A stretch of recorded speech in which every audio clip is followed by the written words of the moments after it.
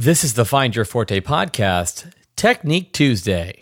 You have the passion. You have the education. Now it's time for the inspiration. Get ready to step up to the podium with purpose. This is the Find Your Forte podcast with choral director and lifestyle entrepreneur, Ryan Guth. Hey there, Choir Nation. This is Ryan Guth with the Find Your Forte podcast, bringing you another Technique Tuesday. Today, I'm going to speak about cheesy repertoire. What is cheesy repertoire? Or better yet, what is quality repertoire? And how can you avoid cheesy? So I'm going to entitle this episode, Cut the Cheese, because I think fart jokes are funny, even at my age. And we're going to just delve into really what makes high quality literature. You know, and I think this is so important, especially in a world where we have this abundance of choice. We have so much choice in repertoire these days that it's almost, it's just almost maddening. Where do we go to find awesome repertoire? You know, the distributors that we turn to, and I'm not going to name them by name, but the distributors that we turned to 10 years ago are not the only places to go. And I think this is where people really struggle. And there are composers that made their entire careers because they were picked up by a couple big distributors. But now that there are small independent publishing companies popping up and people are self-publishing, we have this abundant amount of choice. And there's so much choice that it's just you'd rather just shut down altogether and just go to one place. But I would invite you to embrace the amount of choice that we have in the choral world today to find great repertoire. You do not have to go to the distributors that you did 15 years ago. Now, this is why I've not been too keen on bringing on sponsors to the Find Your Forte podcast that represent distributors, because I don't think I could really pigeonhole my audience to look in one place for their music, because just composer websites have e-print music. We have other online distributors that offer e-print, or you buy a license and you can copy as much as you want. I mean, there are so many awesome publishers out there. So let's jump into what makes non-cheesy repertoire. And the first thing that I want to talk about is text. If you've listened to previous episodes of mine, there was one back a couple months ago called Put the Text First, delving into deep reading into your text and making a meaningful choral experience for your singers. But this is the number one thing for me, text. I read text.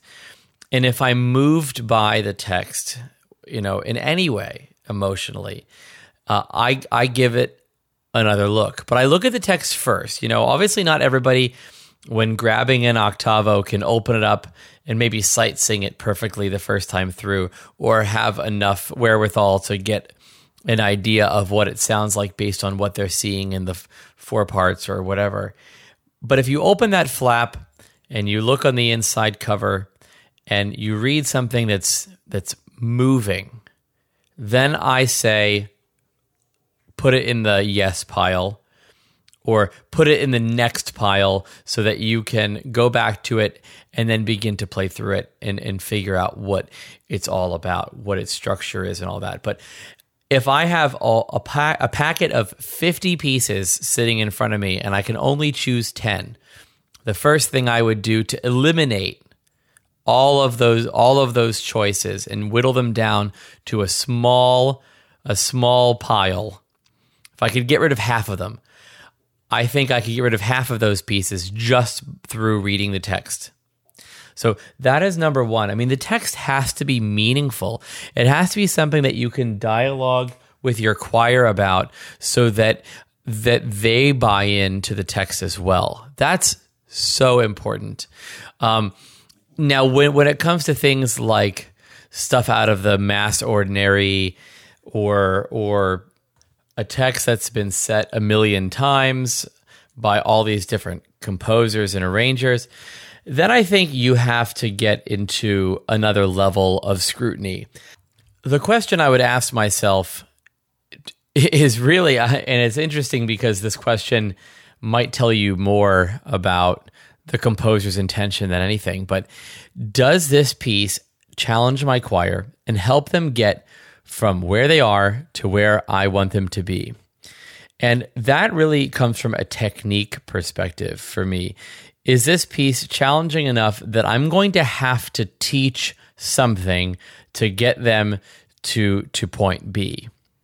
Because if it's something where you could hand out and it's an easy win, yes, those are important to have in your program. Every once in a while, throw them a little lollipop and gumdrop piece, and it makes everybody happy, and it's an easy win. But when you're looking for quality repertoire, is it something that you're going to have to try hard to teach them?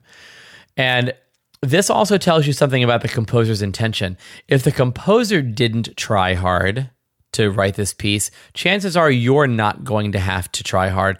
And we have to give humans credit. Humans are really good at seeing through the BS. And if a composer didn't try and they're just writing something just to get it out and published, then it's easy to smell. It's really easy to smell.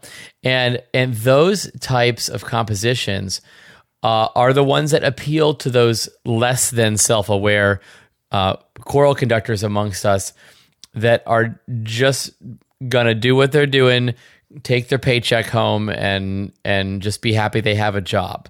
And that's really not doing any service to the kids or the choir. So you have to think, is this gonna challenge me to keep the bar high for my students? So we've talked about text, we've talked about the challenge to the singer, the challenge to the conductor to teach it.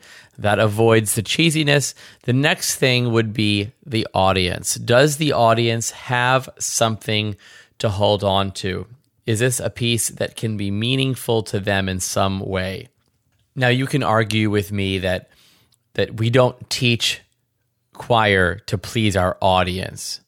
But if you want support from the people in your community, the people that you're serving through your concert programming, then you're going to have to throw them a bone every once in a while. So is this a piece that an audience member can get excited about? Are you excited about it? Because if you're not excited about it, so that's the first litmus test. Are you excited about the piece?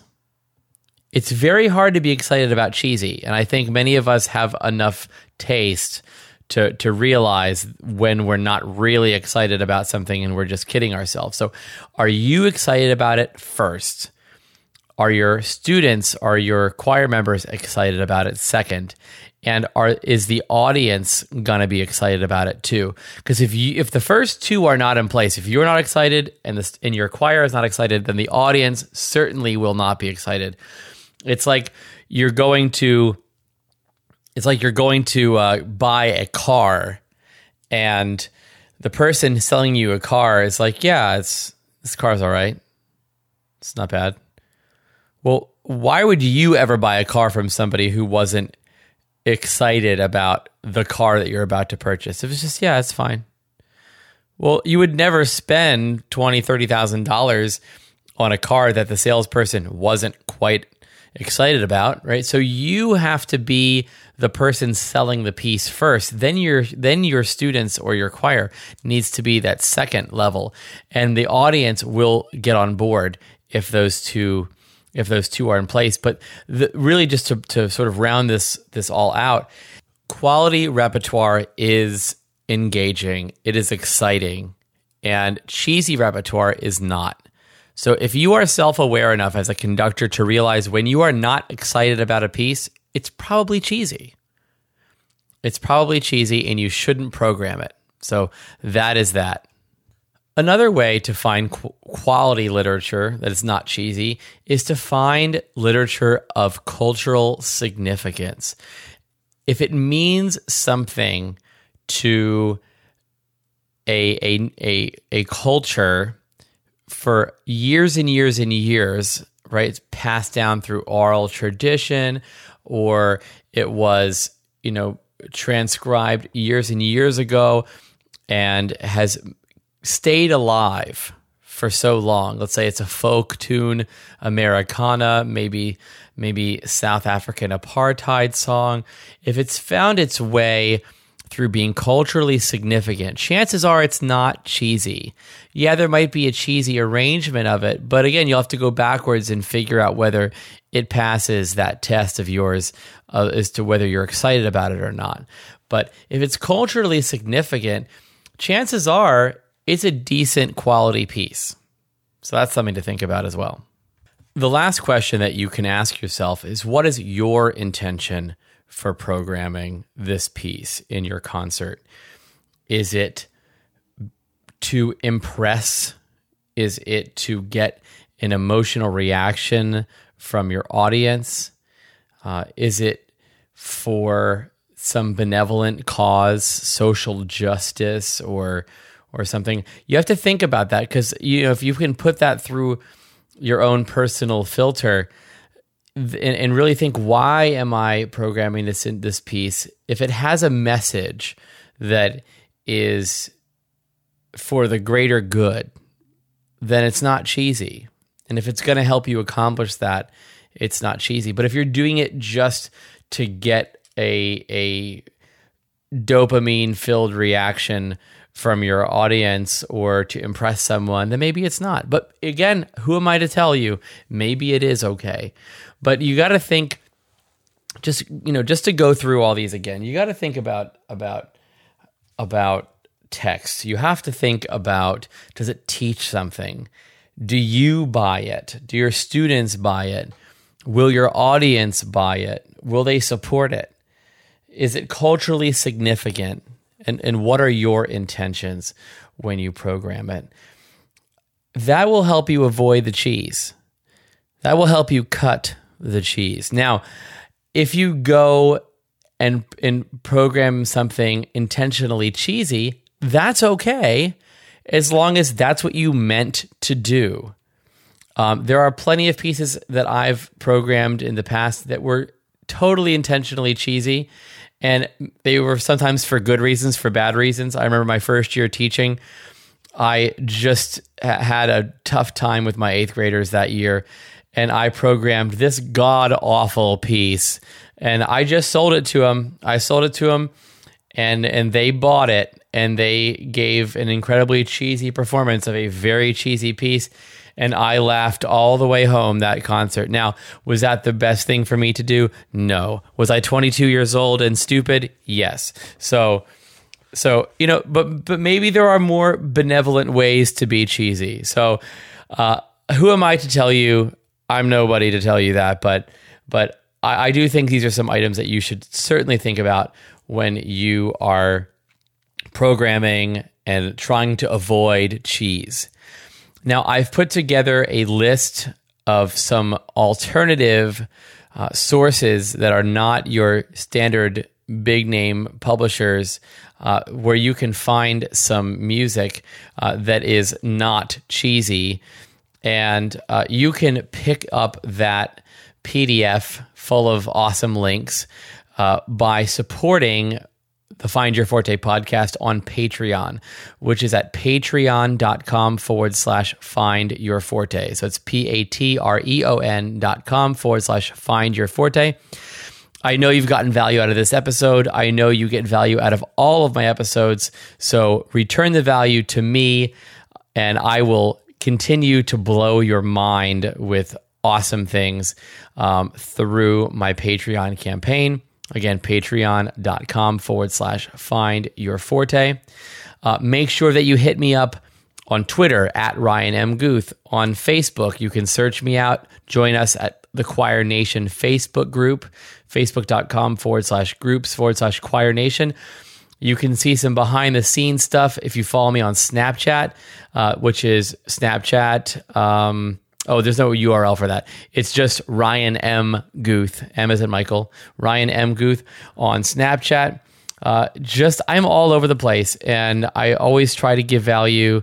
I'm on Instagram, although I could be better at it. Same thing, Ryan M. Guth. So just find me online, hit me up, let me know what you're struggling with, let me know what your pains are, because this podcast is only as good as the problems that I can help you solve and the pains that I can help you solve. So hit me up on social media. Don't be afraid. I will respond to you. Just don't be creepy, and we will have an awesome, awesome life. So thank you so much for listening today. Tomorrow, I am thrilled to have Patrick Quigley of the very, very awesome choir Seraphic Fire. And he is a choral entrepreneur just like me, who runs a $1.6 million budget professional choir. And he's going to spill some beans for you, spill some secret sauce for you tomorrow, and also talk about our need for choral heroes so that we can find our former students in our audience in the future. So thank you so much again for listening today, and I can't wait to see you tomorrow with Patrick Quigley. Thank you, and have a wonderful week. Thank you for listening to Find Your Forte with Ryan Guth. As always, join Ryan online at www.ryanguth.com for detailed show notes and discussions on every episode. If you like what you're hearing, don't forget to subscribe on iTunes and leave a review. Until next time, be amazing.